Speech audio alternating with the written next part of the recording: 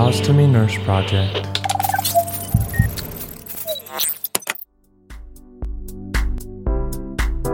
Hello, thank you for listening, my little interested ostomy friends. Yes, it is the Ostomy Nurse back for another episode. It is my favourite episode finally today. It is the Stoma's Horrible Histories episode part 1. Because there is so much information to pass on to you guys, I had to spread it over 2 episodes. I have done so much reading. You are going to love the information that I have pulled up today, all about stomas and the origins of how they came about, which is basically based on miracles of nature and observing the natural healing process. Now, today's episode is going to be focusing on obviously the earlier parts of stomal history. So looking right back into ancient times and looking at the earliest publications of how damage to the intestines resulted in having to perform surgery on this organ, and how that later evolved into the 18th and 19th centuries into the deliberate surgical formation or surgical fixation of the bowel to the abdomen. Just a disclaimer for anybody who is tuning into this episode for the first time, there is going to be discussion on medical procedures, and I'm going to be talking about some pretty gruesome things and events that have happened throughout history. And I'm also going to be reading from certain texts which describe medical procedures in quite grave detail. So if that's not quite for you, or if you happen to find that topic a little bit abhorrent and you don't want to listen to it, please feel free to tune out and tune into some of the other Ostomy Nurse episodes, which are a lot less descriptive and intense in terms of talking about the functions of the bowel and injury to the bowel. So first and foremost, when we think about the surgical formation of a stoma in this day and age, in present day, what we know about how stomas are formed and why stomas are surgically created is so very different from what they started out as several hundred years ago. And way back even into ancient times, from, several hundred years into BC and further on, even through the Dark Ages, there would have been times when surgery was seen as a very last resort because of the absence of things like antibiotics to save people from infection. Even anesthesia, true anesthesia in the form of ether, wasn't created until only just a couple of hundred years ago. And even in the absence of proper training on anatomy and physiology of the human body was actually quite a late occurrence. And so the formation or injury and surgery to damaged bowel way back then was certainly very different, because it was almost a little bit like the blind leading the blind, and having to operate on the bowel that was injured or prolapsed or herniated was often a case of last resort if you had to operate on it at all. We start to see that through later in the centuries as they go by, the progression from starting as simply as creating an emergency opening into the bowel to save a person's life and really leaving it at that, then progresses on to more knowledge about how the bowel is going to function and preventing things like septic peritonitis, and how people throughout time have suggested creating different techniques and measures to do things like avoid infection, avoid peritonitis, avoid retraction of the bowel back into the body, and things like that. So it really amazes me when I talk about the different surgeons and the different anatomists and the particularly remarkable people throughout history who have contributed to the formation of stomas that we know them as in this day and age. It's really remarkable. And you'll probably hear it when I start talking about some of these people in the podcast, because some people I too talk about a lot more than others, because I really find that their contribution to the field of surgery and the field, particularly in stomas and creating them, was really paramount in changing the way we started to think about ostomy surgery and the techniques used to create what we now know as the current stoma formation that we use, which is things like a nice spout, pouting ileostomy, or perhaps even just the use of sutures to prevent the retraction of the bowel back into the body. Things like that. These are the things that have progressed throughout history as a means of almost trial and error when other techniques in the past have failed.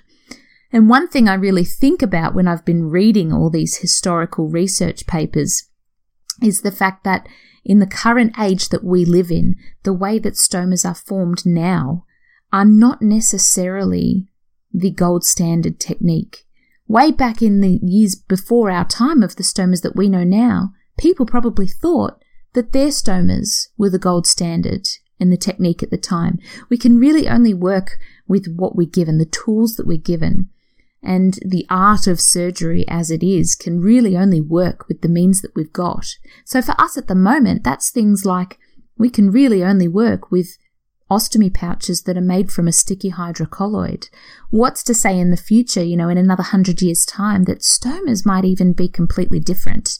And they probably will. We probably won't even need ostomy pouches in a couple of 100 years in the future. They will have designed or even formed the ability to clone a completely new bowel, and people will just have total bowel transplants or something radical like that. But in this present day and age, we can look at the stomas that we've got, and we can certainly attribute that to the previous surgeons and the techniques that they used before our time that have travelled through history and really formed what we know now and what we use now, which is really all not that different from how it used to be several hundred years ago, and you'll hear me talk about that in just a minute. All right, so let's get down to business.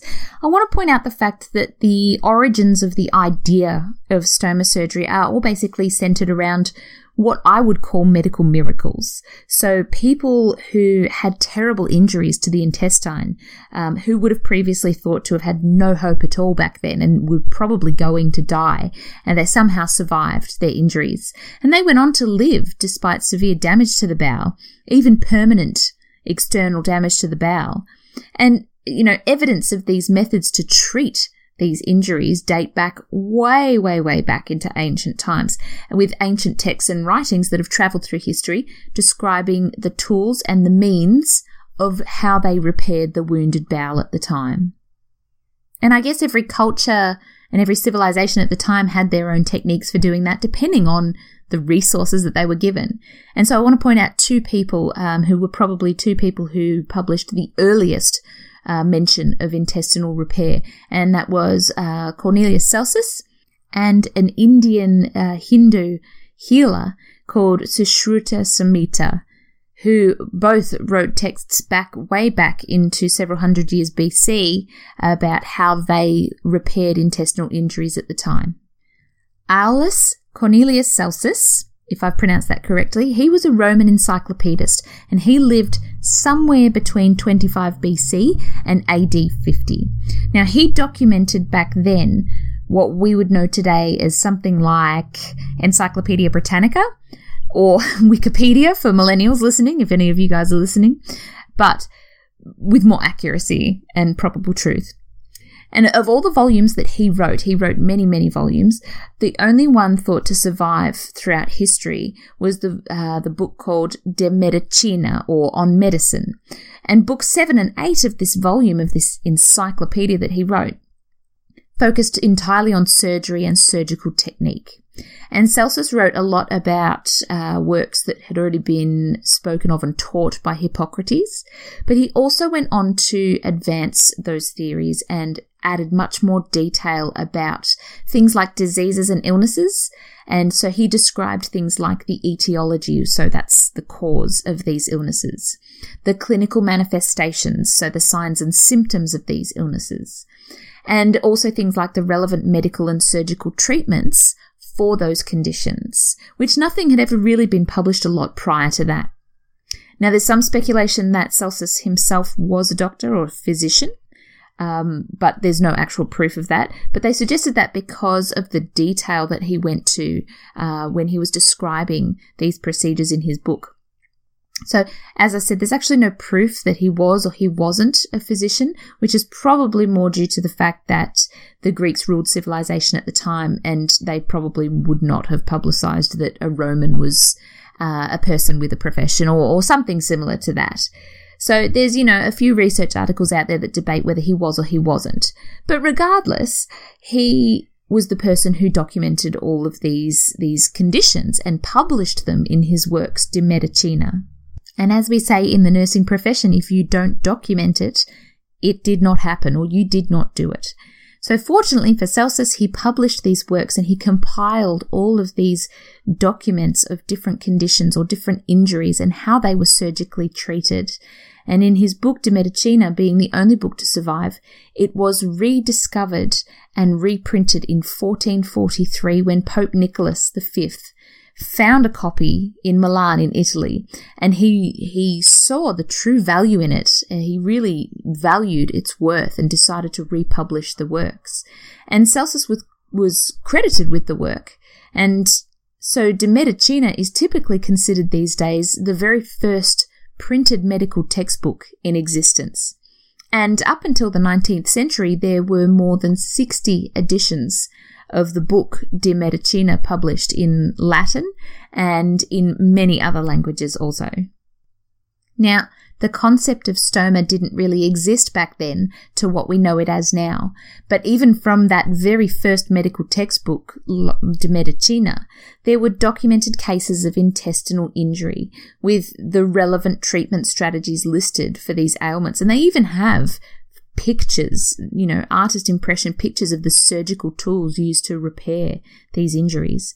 And what's really amazing is that the surgical treatment for those injuries that were published way back then really isn't much different to the current day surgical procedures that they use to do bowel resections or even hernia repairs or, fixing perforations in the bowel. It's really not different at all. So here's an excerpt in a shortened version from Book 8 of De Medicina, describing the surgical repair of an abdominal stab wound, because obviously there was a lot of battles going on back then. And so Celsus published the surgical repair of an abdominal stab wound with an intestinal prolapse as a result of that. Sometimes the abdomen is penetrated by a stab of some sort, and it follows that the intestines roll out. When this happens, we must first examine whether they are uninjured, and then whether their proper colour persists. The larger intestine can be sutured, not with any certain assurance, but because a doubtful hope is preferable to certain despair, for occasionally it heals up. Then, if either intestine is livid or pallid or black, in which cases there is necessarily no sensation and all medical aid is in vain. The patient is to be laid on his back with his hips raised, and if the wound is too narrow for the intestines to be easily replaced, it is to be cut until sufficiently wide. If the intestines have already become too dry, they are to be bathed in water. So Celsus has not only introduced a method for curing stab wounds with a prolapsed intestine hanging out, but he's also highlighted some important basic principles of abdominal surgery. And so things like recognizing ischemic bowel as being black or dark or dusky, knowing that that's a dire situation and that piece of bowel will die if it's not replaced back into the body or if it's not removed and cut back to restore blood supply to the healthy bowel. These are the things that he recognized even back then, in those ages when surgery really was nowhere near what it is now. And then, as I mentioned earlier, Sushruta Samhita, who was the Hindu doctor, wrote in his texts, which was around 600 BC, that traumatic intestinal wounds could actually be closed with the pincers of black ants, with cleansing compresses to reinsert the intestine back into the body. So even all across the world, there was people who were documenting or teaching cases of how to repair an injured or perforated bowel. I mean, using black ants and their pincers was genius, really, compared to the surgical staples that we use now. But it shows the process of thinking that the technique was not all that different. They were using it to staple the bowel shut and to reinsert the intestine back into the body, which is really what we do these days. Obviously, the methods and the instruments that they had at the time were a little bit less substandard than what we've got now. And so shortly after this time, there was a bit of a pause in documented texts and education and publication about surgery. The rise of the Dark Ages, which you've probably heard of, saw a very long pause in documented anatomical dissection studies and medical procedures, and their profession of teaching that, due to a lot of things, and one of those in particular was the religious presence that condemned the practice of medicine as probably witchcraft and heresy. But as the years went by, the Renaissance movement came in towards the end, and it sort of moved on from these religious and public prohibitions that prevented the progress of medicine. And at that point, we started to see a turn in a lot more publication and teachings about the human body and these procedures.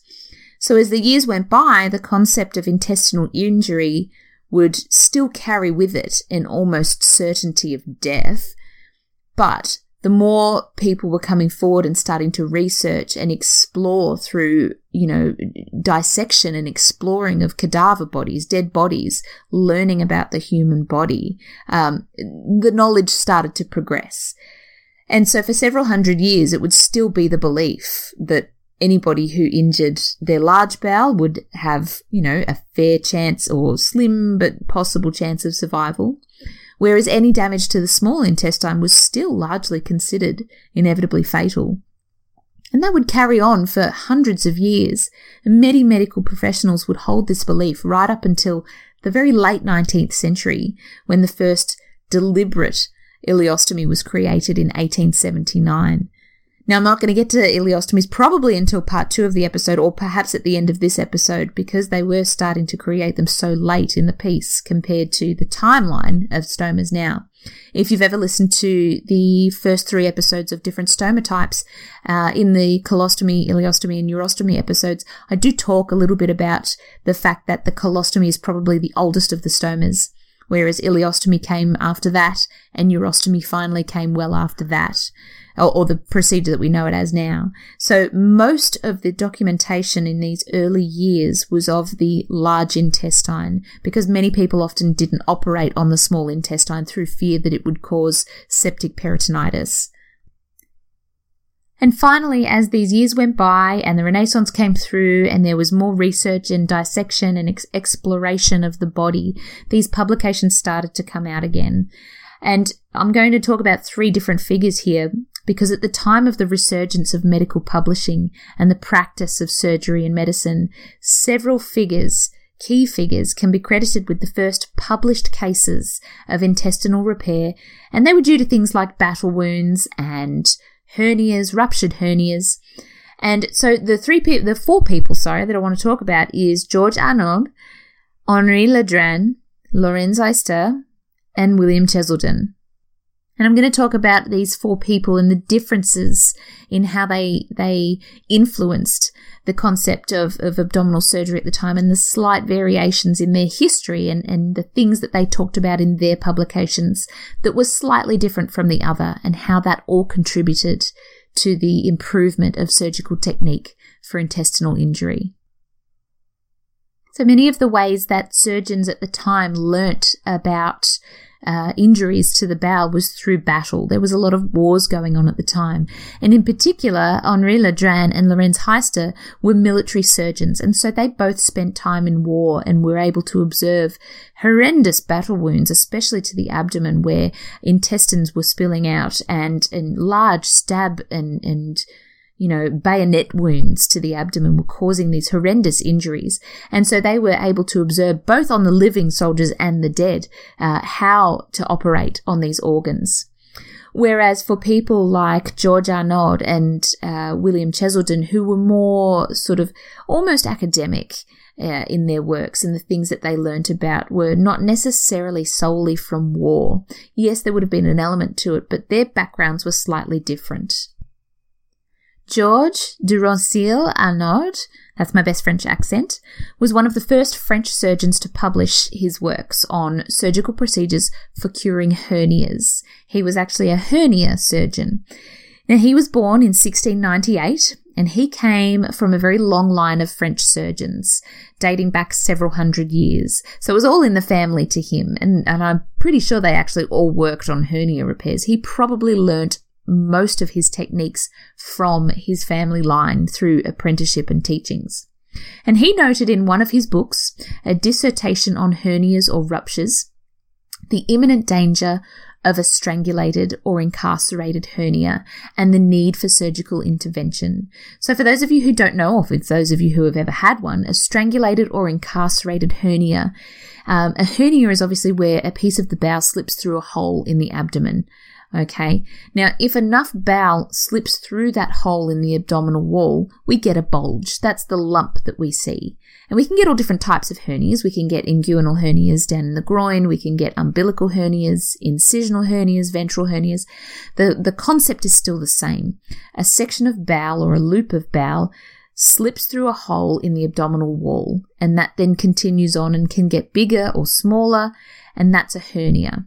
In cases where the bowel sticks out too far through that hole, if the area swells up or if too much bowel gets in, the blood supply or the hole can be so tight around that bowel that it can get strangulated and it can cut off the blood supply.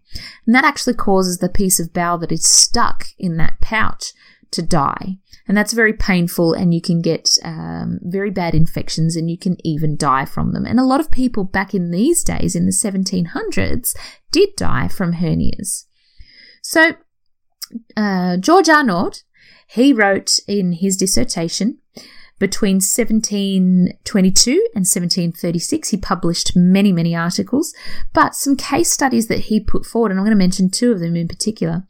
In one case of hernia repair, he operated on an obese maiden of the Duchess of Orleans who had a hernia so large that the skin was almost transparent and fit to burst. The hernia contained both large and small bowel, plus some peritoneum and omentum as well. So it really kind of had all the abdominal linings that had slipped into this huge hernia on this very obese woman. Now, Arnauld was able to surgically reduce the hernia, and he talks about that in his case study, which I'm not going to quote from yet. But the point is, the lady later on gorged herself on food and wine and actually died 17 days after surgery from probable fecal perforation and septic peritonitis. But she did survive the surgery. She just happened to die a couple of weeks later because she decided to eat and drink. Now, Arnauld wrote a second case in his dissertation, and that was a particularly interesting case because it included the hernia that involved the small bowel. So in October of 1733, Arnauld operated on a 45-year-old woman with an incarcerated small bowel hernia. And due to the adhesions and severe strangulation within the hernia, Arnauld chose to open the intestine, which is a practice not generally recommended in many cases back then. And it was this case that Arnauld described performing an enterotomy, or a cut into the intestine that he pulled outwards from the abdomen to evacuate the effluent externally instead of the risk of spillage into the abdomen. Sound familiar? Even more interestingly, Arnauld described the means by which he was able to secure the intestine without letting it slip back into the abdomen. And you're going to enjoy this case. And I quote from his dissertation as follows. I cut all at once and with a single stroke. Immediately upon this, the bilious matter was discharged so copiously as to convince me that the hole was sufficiently dilated, and to give me reason to hope that the feces would be evacuated through that aperture. I dressed the wound with a pledget dipped in a digestive, composed of the liniment of Archaeus and oil of St. John's wort. This pledget was secured by a plaister, which permitted the evacuation of the feces. We took care to change the dressing every time the abdomen discharged its contents. The evacuations were so considerable on the first day that the dressing had but very small time to remain on the wound, but they were diminished every day after till the 6th, when the wound was entirely deterged. Then, in the room of the digestive, I substituted the vinum mellitum, or oil of St. John's wort. I use these remedies alternatively every other day, or every 2 days, according to the crispation or irritation which the former remedy produced, or according to the too great relaxation occasioned by the oil. The intestine was gradually retracted till the 15th day, when it appeared almost on a level with the skin, so that we could hardly distinguish the aperture of it. At the end of a month, the feces ceased to be discharged from the wound, which was cicatrized on the 40th day. Okay, so just to clarify a few ye-olde terms that he uses in these case studies, because these were written in 1733, the use of a pledget dipped in a digestive with the liniment of archaeus or oil of St. John's wort. That was basically another way of saying that they used to get a little wound-up piece of cloth, dipped it in something that was antimicrobial, so either wine or, like a tree root infusion, anything that was considered antiseptic at the time, and they would place that on over that wound. And then he also talks about using to secure it and use of a plaister, which is really not that difficult. It's just another word for plaster at the time. But he was a Frenchman, so that's probably how it meant at the same time. And Arnaud's operation for reducing incarcerated hernias almost typifies the current-day surgical procedure for bowel stomas, if you note the similarities between them. The only part lacking from today's procedures, as opposed to what he was doing back then, is the lack of suturing to the external abdomen and securing the piece of intestine in place with sutures. The necessity of opening the bowel was only considered an option back then when there was no other available, so they probably didn't think to secure it as a permanent fixture or even a longer-term fixture at the time. The idea would have been to close it as soon as possible. But Arnaud didn't. As he wrote, he just put compresses on it and dressed it. Every time the effluent came out, they would replace the dressing. And eventually, that incarcerated hernia that had been opened spontaneously healed and closed itself over that wound, which was, the way that things healed at the time. At the same time as Georges Arnaud was practicing in Paris, surgeons like Henri Ledran and Lorenz Heister were developing their experiences from joining the war efforts and becoming military surgeons. So they were treating battle wounds and examining dead soldiers as part of their education towards anatomy and surgical techniques. And there's a particular reference to a gentleman called Georges Deppe, who sustained an abdominal wound at the Battle of Ramillies in 1706. And as a result of his wound, he developed what we would call now a colocutaneous fistula, which healed into a sort of a loop colostomy. And the colostomy was said to prolapse significantly, particularly when he was having a bowel motion, and then it would sort of suck back in a little bit.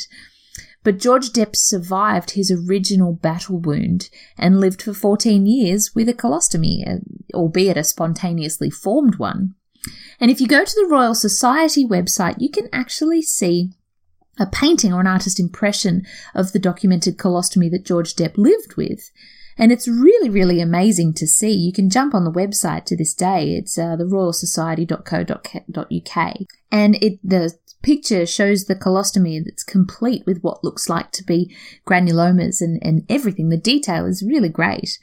But it was a true testament to the terrible wounds that soldiers sustained in battle, and yet how miraculously some of them survived after sustaining these injuries. Now, Henri Ledran, who I just mentioned before, Ledran's experience and publications on intestinal injury and hernia were very similar to Arnaud's. Ledran was also a French surgeon.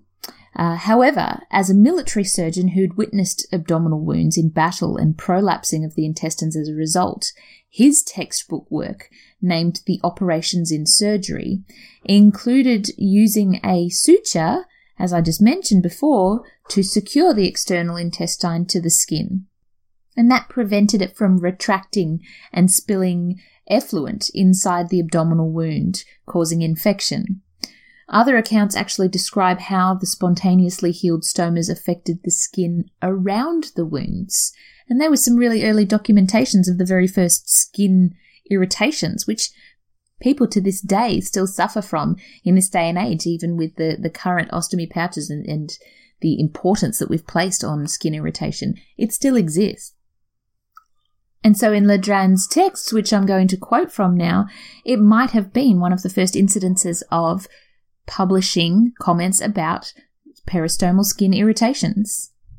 He says in the space of a month, the excrements that continually discharged by the wound and spread over the dressings caused an erysipelas, with an excoriation upon the belly and thigh. This was moderated in a few days by the application of compresses dipped in a quart of brandy and 3 quarts of water, with a little copperas and verdigris in the composition. At the length of the cicatrice advanced, and the skin united into the circumference of the extremity of the intestine, that left an anus in the groin, through which the excrements were evacuated. In short, the patient left the hospital in 2 months' time and was received into the invalids.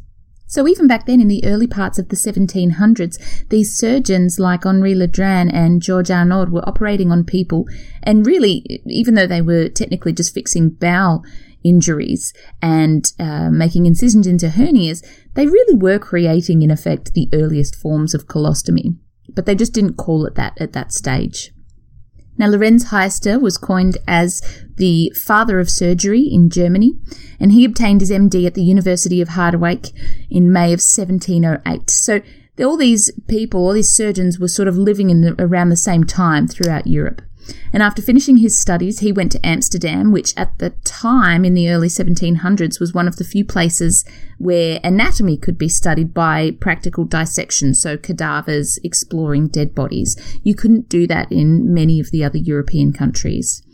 He also served as an army surgeon in Flanders, where he may or may not have been introduced to other British surgeons, but it's likely that he was, because army surgeons who cared for wounded soldiers on battlefields were fully aware of knowing how important it was to understand anatomy. And so they would get together in between the wars that were happening. They would travel to the other countries and get connected to other surgeons and become inner circles of society. And they really advocated for the anatomic dissection of these bodies, in particular of executed criminals as well. Now, Heister later visited Britain and would have seemed to have made friends there, possibly with William Cheselden, who I'm going to talk about in a minute. They were a similar age to each other, and they were both studying the same profession.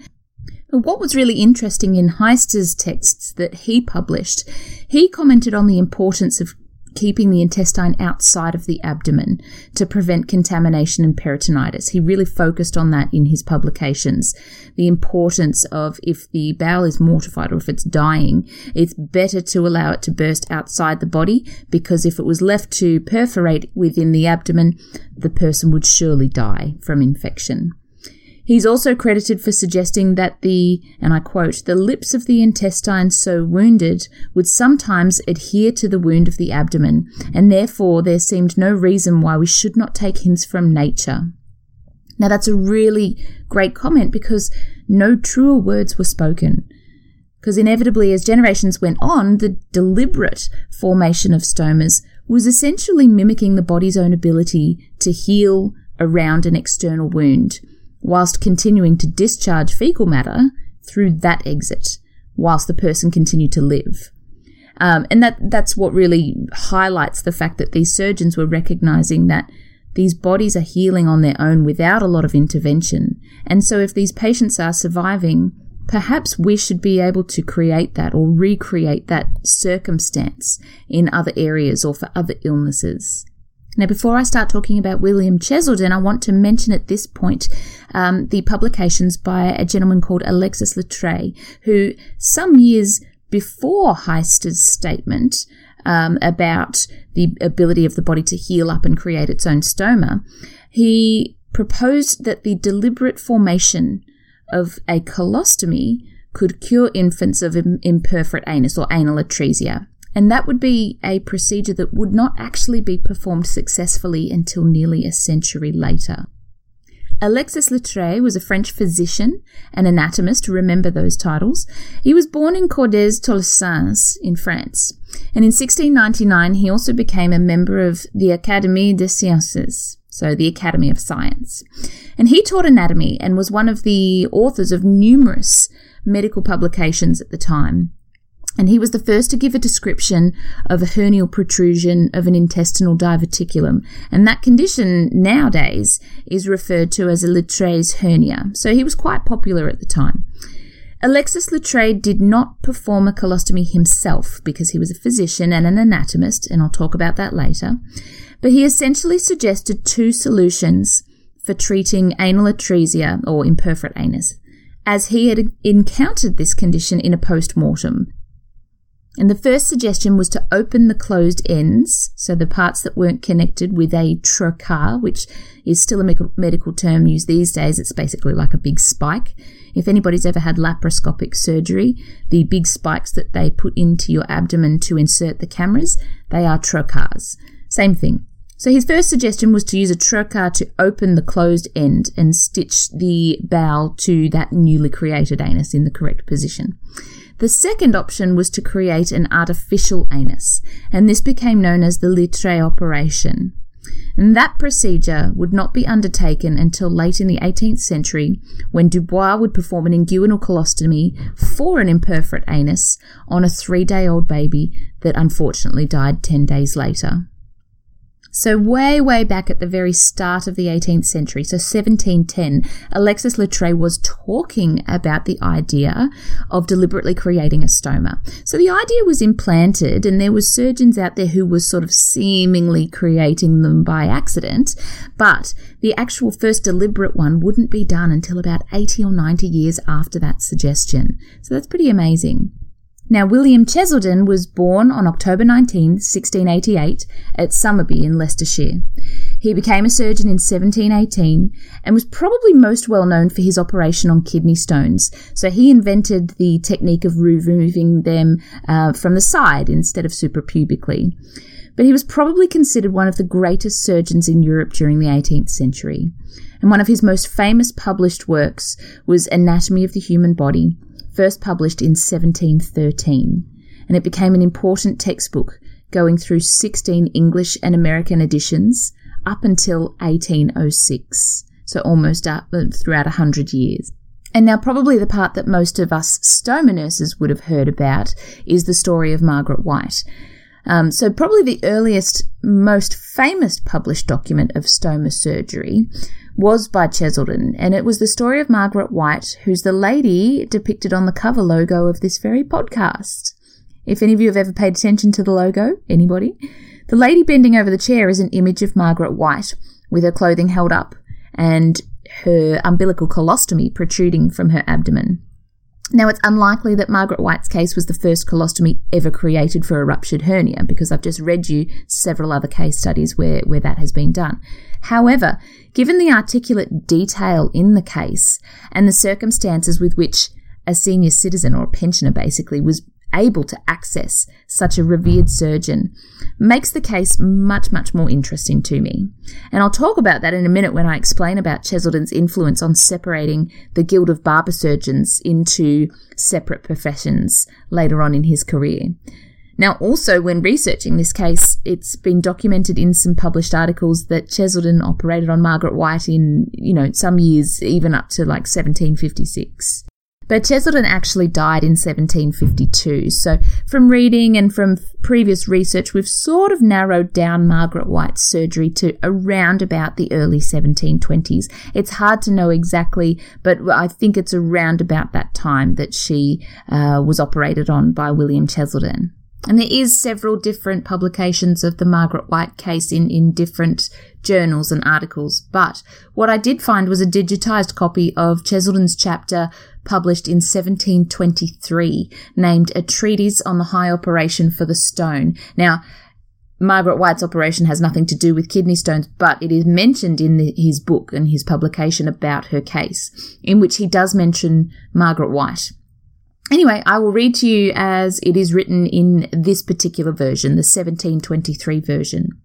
And I quote, "The case of Margaret White, the wife of John White, a pensioner at the Fishmongers' Almshouses at Newington in Surrey, who, in her 50th year of her age, had a rupture at her navel, which continued till her 73rd year, when after a fit of the colic it mortified, and, the being presently after taken with a vomiting, it burst.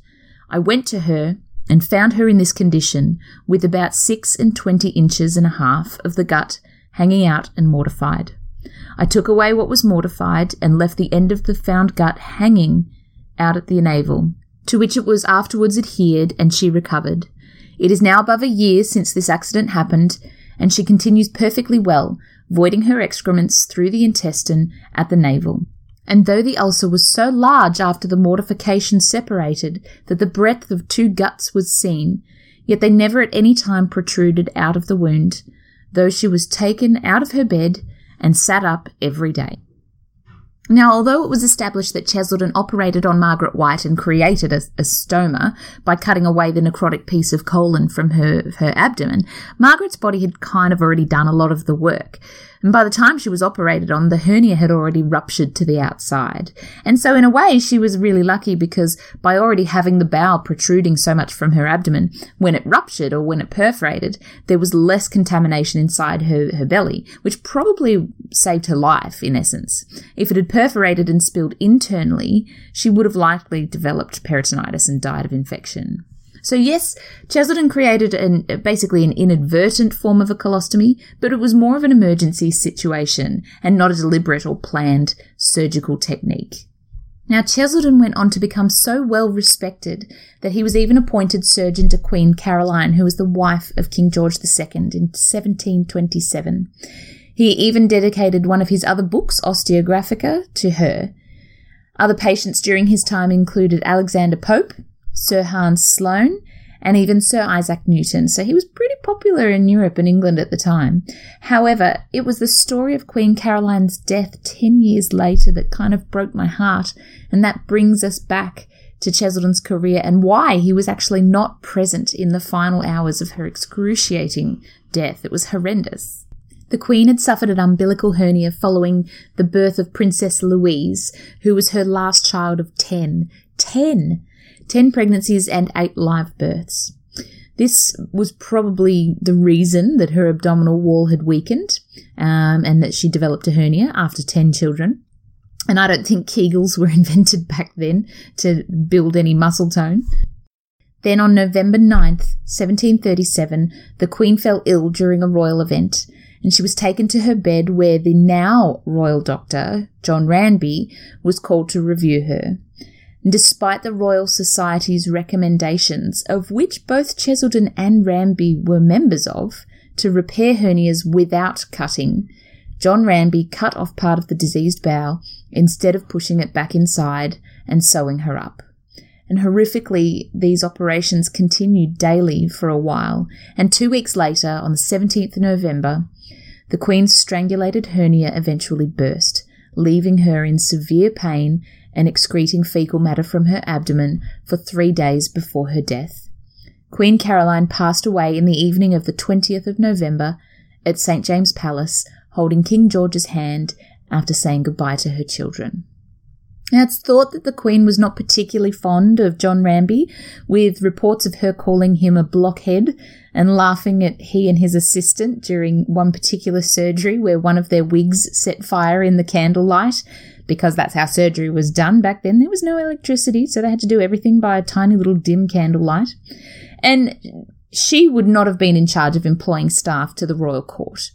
But these statements that she was said to have made may have been the result of many things.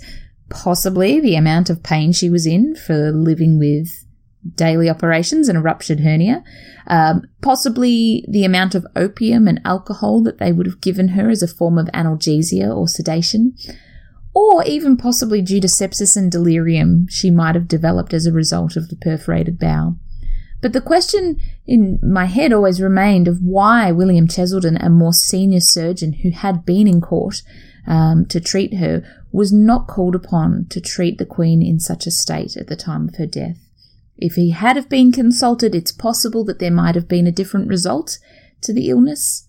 For prior to that day, Cheselden had published an interesting account of a successful operation for that particular condition. He'd already written about successful cases. So why had William Cheselden fallen out of favour with the Queen? There's a story that he offended the court by delaying the execution of a criminal who had been condemned to death. William Cheselden had requested to perforate the eardrum of that prisoner who was actually deaf. And he wanted to do this to examine whether the eardrum was actually responsible for hearing and whether perforating that could affect deafness or possibly even cure deafness.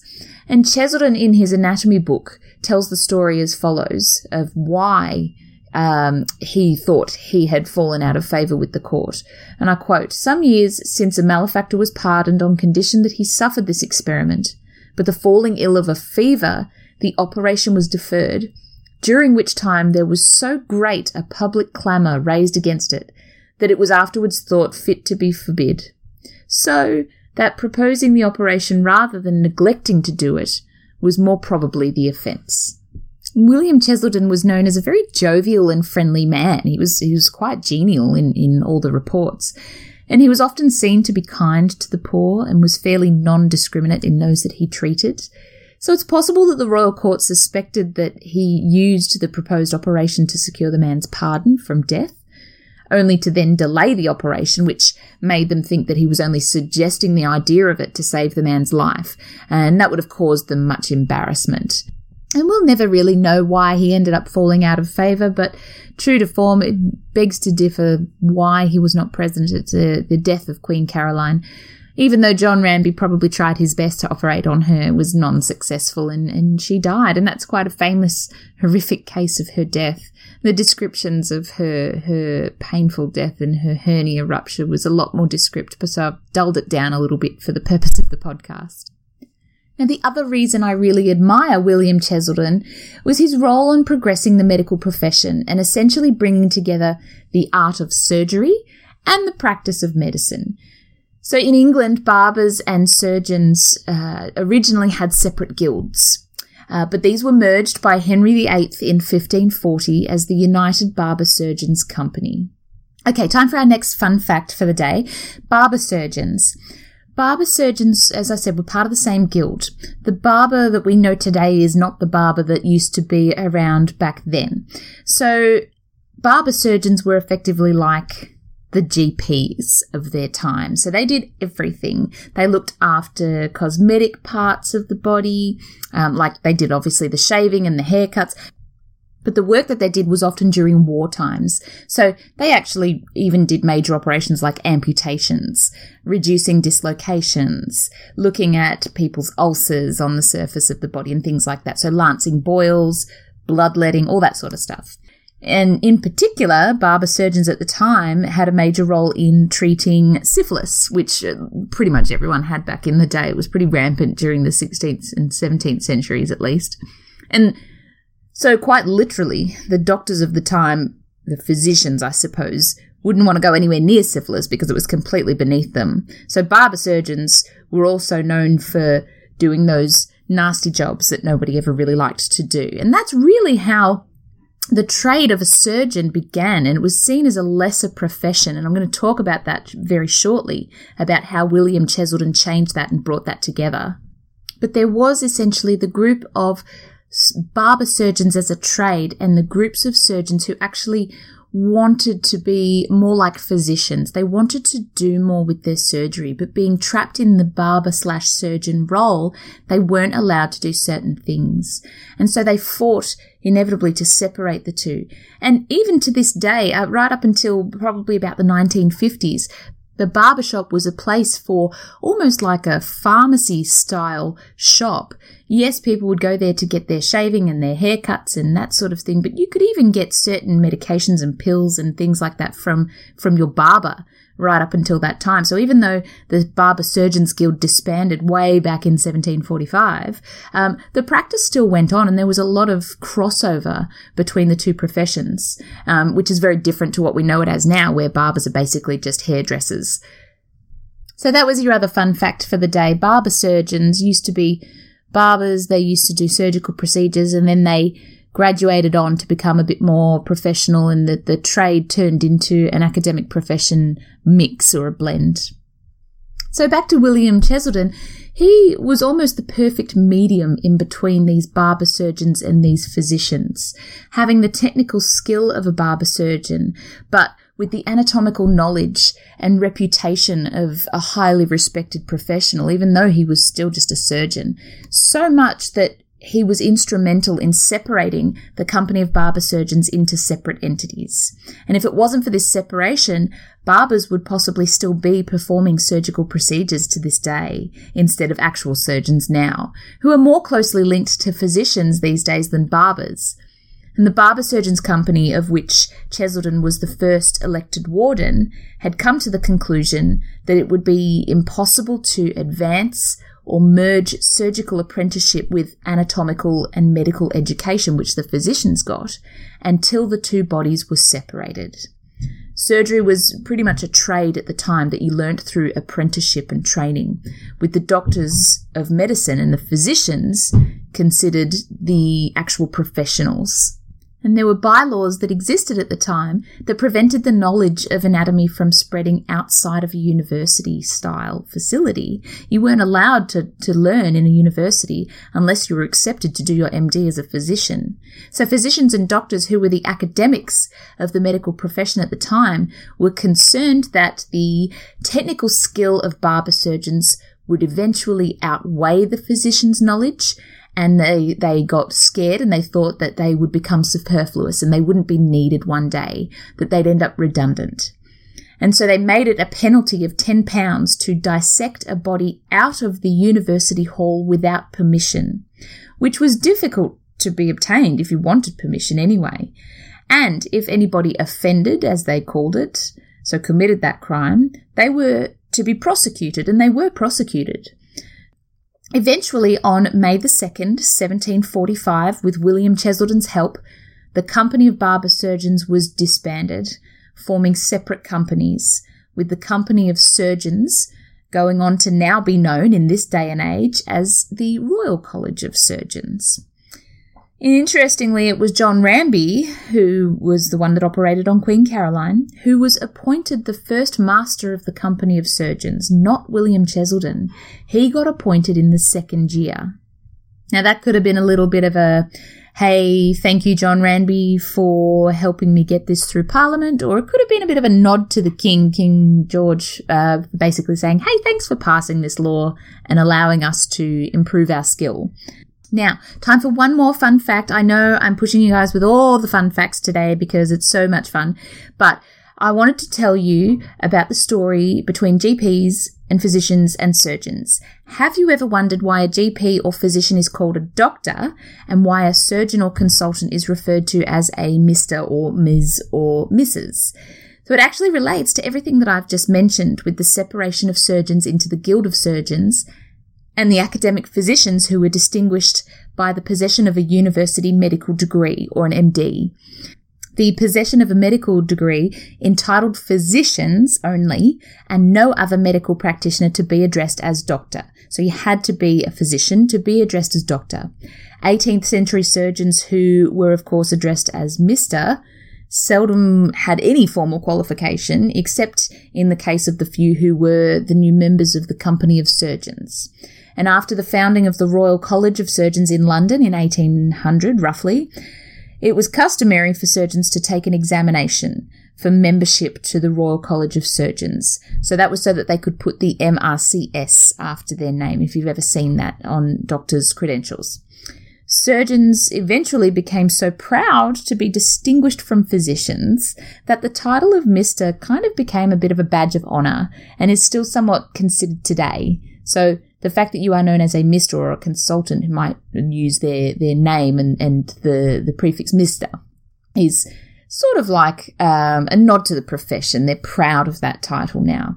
Physicians with the title of doctor were gentlemen with a university education who examined and diagnosed and prescribed treatments for individuals.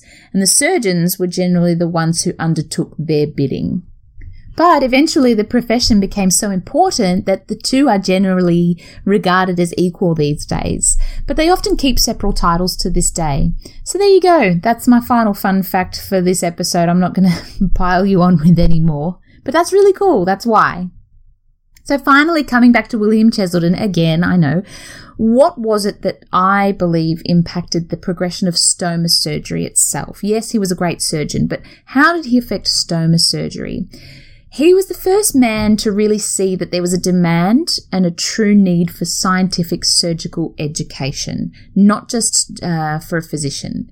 He strived for the regular clinical teaching of students in hospitals, and he made the study of anatomy and physiology a necessary study for medical students. Exactly the same way that medical students and nurses study it now. We all study anatomy and physiology in our courses. And we see it as a foundation study, even in the very first years of our college degrees. And Cheselden regularly lectured on these topics and provided the necessary textbooks, which are the ones that he published.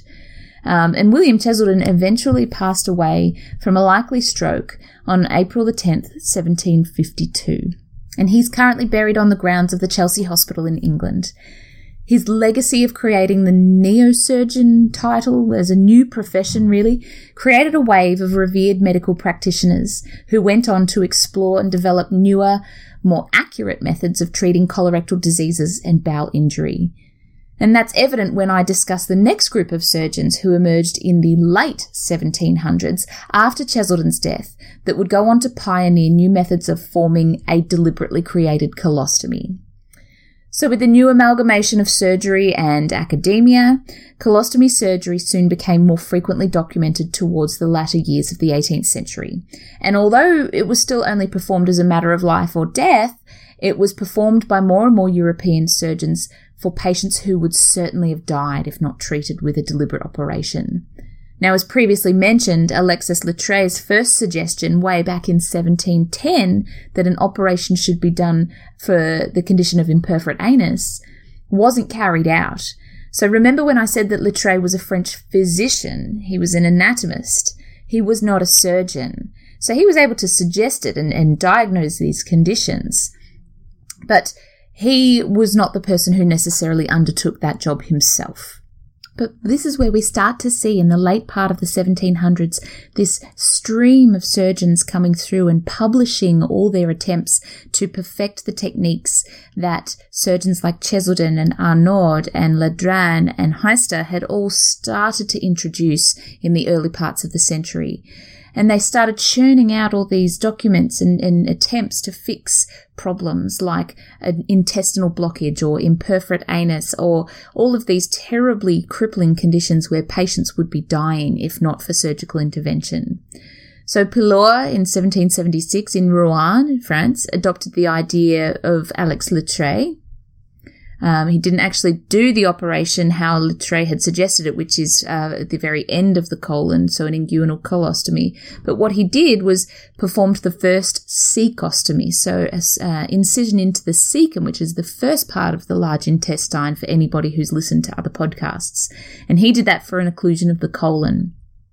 Colostomy was also performed by several surgeons for patients with imperforate anus, like I just said. So Dubois in 1783, Duret in 1793, Dumas 1797, Allen 1797, and Martin in 1798. This really short space of time had a lot of surgeons who were attempting these techniques because they were all collaborating together after having this proper university-style education and their thorough understanding of anatomy and physiology.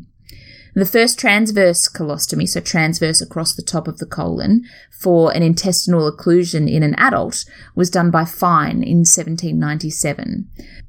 Freer of Birmingham in 1815 performed the first left inguinal colostomy in England, not in the world, but in England, for an infant who had imperforate anus. And then later in 1818, he did the same thing for an intestinal occlusion. Pring in 1821 performed the same procedure for an obstructing cancer high in the rectum and reported this case and Freer's two cases. So he was progressing these procedures, and Pring felt that the formation of an artificial anus for his patient, and I quote, had afforded her a moral as well as a physical advantage, for she is now at no loss for an interest and is provided with something to think of for the rest of her life. So going back to Dubois and Duret, earlier on when I said Alexis Littré first suggested the inguinal colostomy way back in 1710, it's believed that the actual first performed colostomy on an infant using his method was done in 1783 by a Parisian surgeon, Antoine Dubois, and he did that on a 3-day-old infant who was born with an imperforate anus, so born with no bottom, which is also called anal atresia, but the child died on the 10th postoperative day. So while he performed it, it was not necessarily a successful procedure. Now, some 10 years later, which is actually quite a significant gap in the timeline of colostomies, as I've just mentioned, but in 1793, Duret, a French naval surgeon, performed the second documented inguinal colostomy, like the Littré method, and was actually the first successful loop colostomy, also in the treatment of imperforate anus or anal atresia on a 3-day-old infant.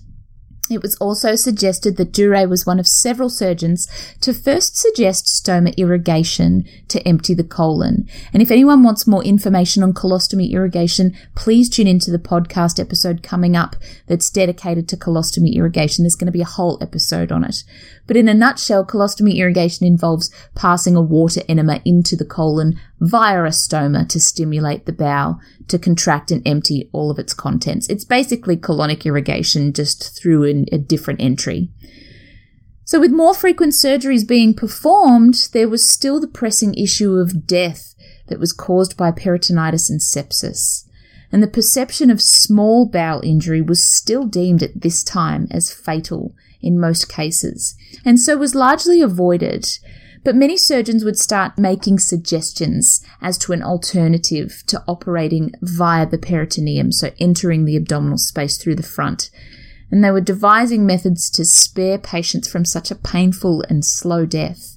And it wouldn't be until 1839 that creating a colostomy via entering the posterior flank, so the lumbar colostomy, would be successfully performed and described by Jean Amosat. Now, back in the later part of the 1700s, in 1798, the concept of a lumbar-style colostomy, or a colostomy through the back entry, through the posterior flank, was actually described by Callison. But it wouldn't be until about 40 years later that Amosat decided to try this procedure and perform it and document it and publish it, and his findings on doing a lumbar colotomy at the time, as it was known. It wasn't a colostomy back then, it was a colotomy. Jean Zulema Amosat was born November 21, 1796. He was the son of a physician and received his basic tutelage at the hands of his father, so he learnt everything he knew from his father, and another surgeon in the town. He joined the army at the age of 17, so young, in a position equivalent to today's medic, and performed many battlefield operations during the Napoleonic Wars. He became quite knowledgeable in anatomy by dissecting the corpses of Russian soldiers. I can't even think, travelling through at night time and cutting open dead bodies to find out what we're made of. Throughout his life, he placed a great emphasis on anatomic dissection as the primary means of training a surgeon. So he was instrumental in supporting Cheselden's theory of being able to dissect bodies to learn. And one of the most notable credits Amosat gained was being the first to publish and describe an alternate surgical technique for creating a colostomy. Due to the high-risk nature of creating stomas in the Littré fashion, which is the iliac colostomy, Amosat proposed opening a lumbar incision to access the large bowel, avoiding the peritoneum and the risk of sepsis. The article that I'll now quote from is translated from French, and it represents the initial description of the colostomy as devised by Amosat for an obstructing carcinoma of the rectum. And I quote, "Madame D, initial D, born in Nantes, 48 years of age, living in Paris since the age of 15, of a healthy constitution, whose periods began at age 11, married at age 14, had 3 children during the first 3 years of her marriage, and was in perfect health until she became an adult. No one in her family had a history of cancer. 14 years ago, she developed stomach aches for which she received medication for gastritis. Leeches were applied in the epigastric region. The abdominal cramps persisted very strongly for up to 48 hours in duration. She stated that the pains were so severe that it was as if someone were cutting her intestines with a knife. On May 31st, 1839, I was asked by Dr. Barras to see the patient, for an incidence of abdominal cramping had increased. She developed severe abdominal pains as if she were in labour. Olive oil was then introduced deeply into the rectum with a curved cannula. I tried hard to inject it, but was unsuccessful. The rectum was distended, but the liquid returned without results. That evening, the same method was employed, but still without success. The patient was exhausted from the pain and the effort. It appeared that she was in great danger. We decided to have a consultation the next day, and on June 1st, Monsieur Recamier, Fouquier, Brechet, Barras, Pouilloux, and I got together for a consultation. After a thorough examination, we unanimously agreed that there was a strangulation above the rectum. Some attributed the obstruction to a tumour of the uterus, and others to a proximal tumour of the colon. Her abdomen was hard and distended. The patient had severe cramps during which she was vomiting, and she was asking continuously for an operation which could relieve her pain. Immediately after exploration and a short discussion took place, the operation was unanimously agreed upon. I must here recognise the help of the numerous consultants. I have never been so well supported. I felt very well prepared to undertake this grave operation.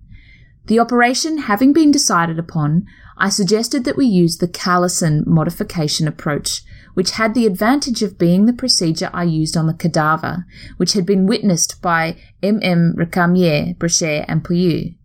After having decided that we must abandon the approach from above, that is to say a laparotomy, it was decided to utilize my idea of a retroperitoneal approach of opening the intestine.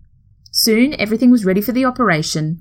After having been certain that everything was inspected with my aides and in the presence of the consultants, I repeated the steps of the operation such as I had performed many times on cadavers. I then proceeded with the operation. And Amusar goes on to talk about the dynamics of the operation, how he proceeded, how the incision was made, but I'll go on to the recovery period afterwards at the end of the operation. The intestinal opening was then brought forward and anteriorly sutured to the skin in 4 points by everting the mucosa. The first suture was made of an ordinary curved needle, and the others were made with acupuncture needles, which I usually employ, and were hardly felt at all. The posterior angle of the wound was reconstructed with sutures. The patient stoically withstood the operation. Immediately afterwards she was returned to her bed, and a simple dressing of an oiled cloth was applied. During the day, the patient felt a great deal of relief. However, she slept very little that night.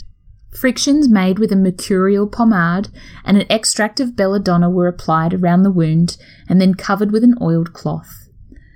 On the 5th day, the patient was in the same condition as the previous, with the only complaints from a hernia continuing to be even more painful. The patient complained only of this point in the abdomen and not of the artificial anus. On the 13th of June, Madame D went home to Passy, and on July 21st I visited her. I found her in the living room with her sister and in a very happy state. She had not the slightest problem since she left Paris. She occasionally felt some pulling in the region of the hernia and some pain in her kidney area. She told me that she had passed gas through her normal anus, which demonstrated to me that the obstruction of the rectum was less than it had been prior to the surgery. The artificial anus performed its functions perfectly. A small discomfort warned her that it was time to defecate, and the patient had experienced diarrhea only once since being discharged from the hospital. On the contrary, she had a tendency towards constipation. On August 18th, I had a second visit with Madame D. I found her in the same state as I did the first time. She again assured me that gas was passing through her normal rectum, and from August 18 until the present time, which at the time was October 1, 4 months after the operation, the health of the patient is as satisfactory as possible. All of her bowel functions are performing adequately, and the artificial anus is much less inconvenient than one might expect. The patient, who happens to be very fastidious, has learned to live with this infirmary quite well, much better than one would have thought possible. Jeanne Amoussat died May 13, 1855, at the age of 58 from complications of diphtheria. However, the procedure for lumbar colostomy would continue to be the preferred procedure in many, many cases and for many, many years to come because that was a safer procedure and it avoided the peritoneum where people thought that they would perforate and get infections and die, whereas patients who were undergoing lumbar colostomy were surviving and functioning very well after their operations. Well, that pretty much sums up part 1 of the Stoma's Horrible Histories episode.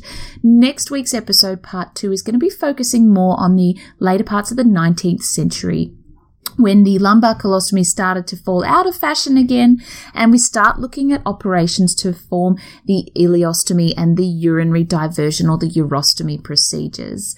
We're also going to be talking in that episode a little bit more about the sterile surgeries that started to come about through the evolution of germ theory, the discovery of different anesthesia, so surgeries could be performed longer and less painfully. And then finally, in the last part of part 2 of Stoma's Horrible Histories, we're going to be looking at a little bit of Australian history and possibly the first created stoma on Australian soil, which is a little bit close to home, and I have an affinity for it because it was done in Victoria here. So we're going to be talking about that next week as well. Thank you guys so much for tuning into this podcast. I know it was a long one, but I filled you with fun facts, and now you guys know where the origins of stomas stemmed from in terms of history and surgery. If you like the content that you've listened to today, please feel free to like or leave a comment on iTunes, and tune in for other episodes too for the Ostomy Nurse Project. You can find us on Spotify, YouTube, Podbean, most places that you get your podcasts you can find us on. Tune in next week, guys, for part 2 of Stoma's Horrible Histories. This is the Ostomy Nurse coming to you from down under, just like where your 300-year-old designed stoma is. See you later, everyone. Bye.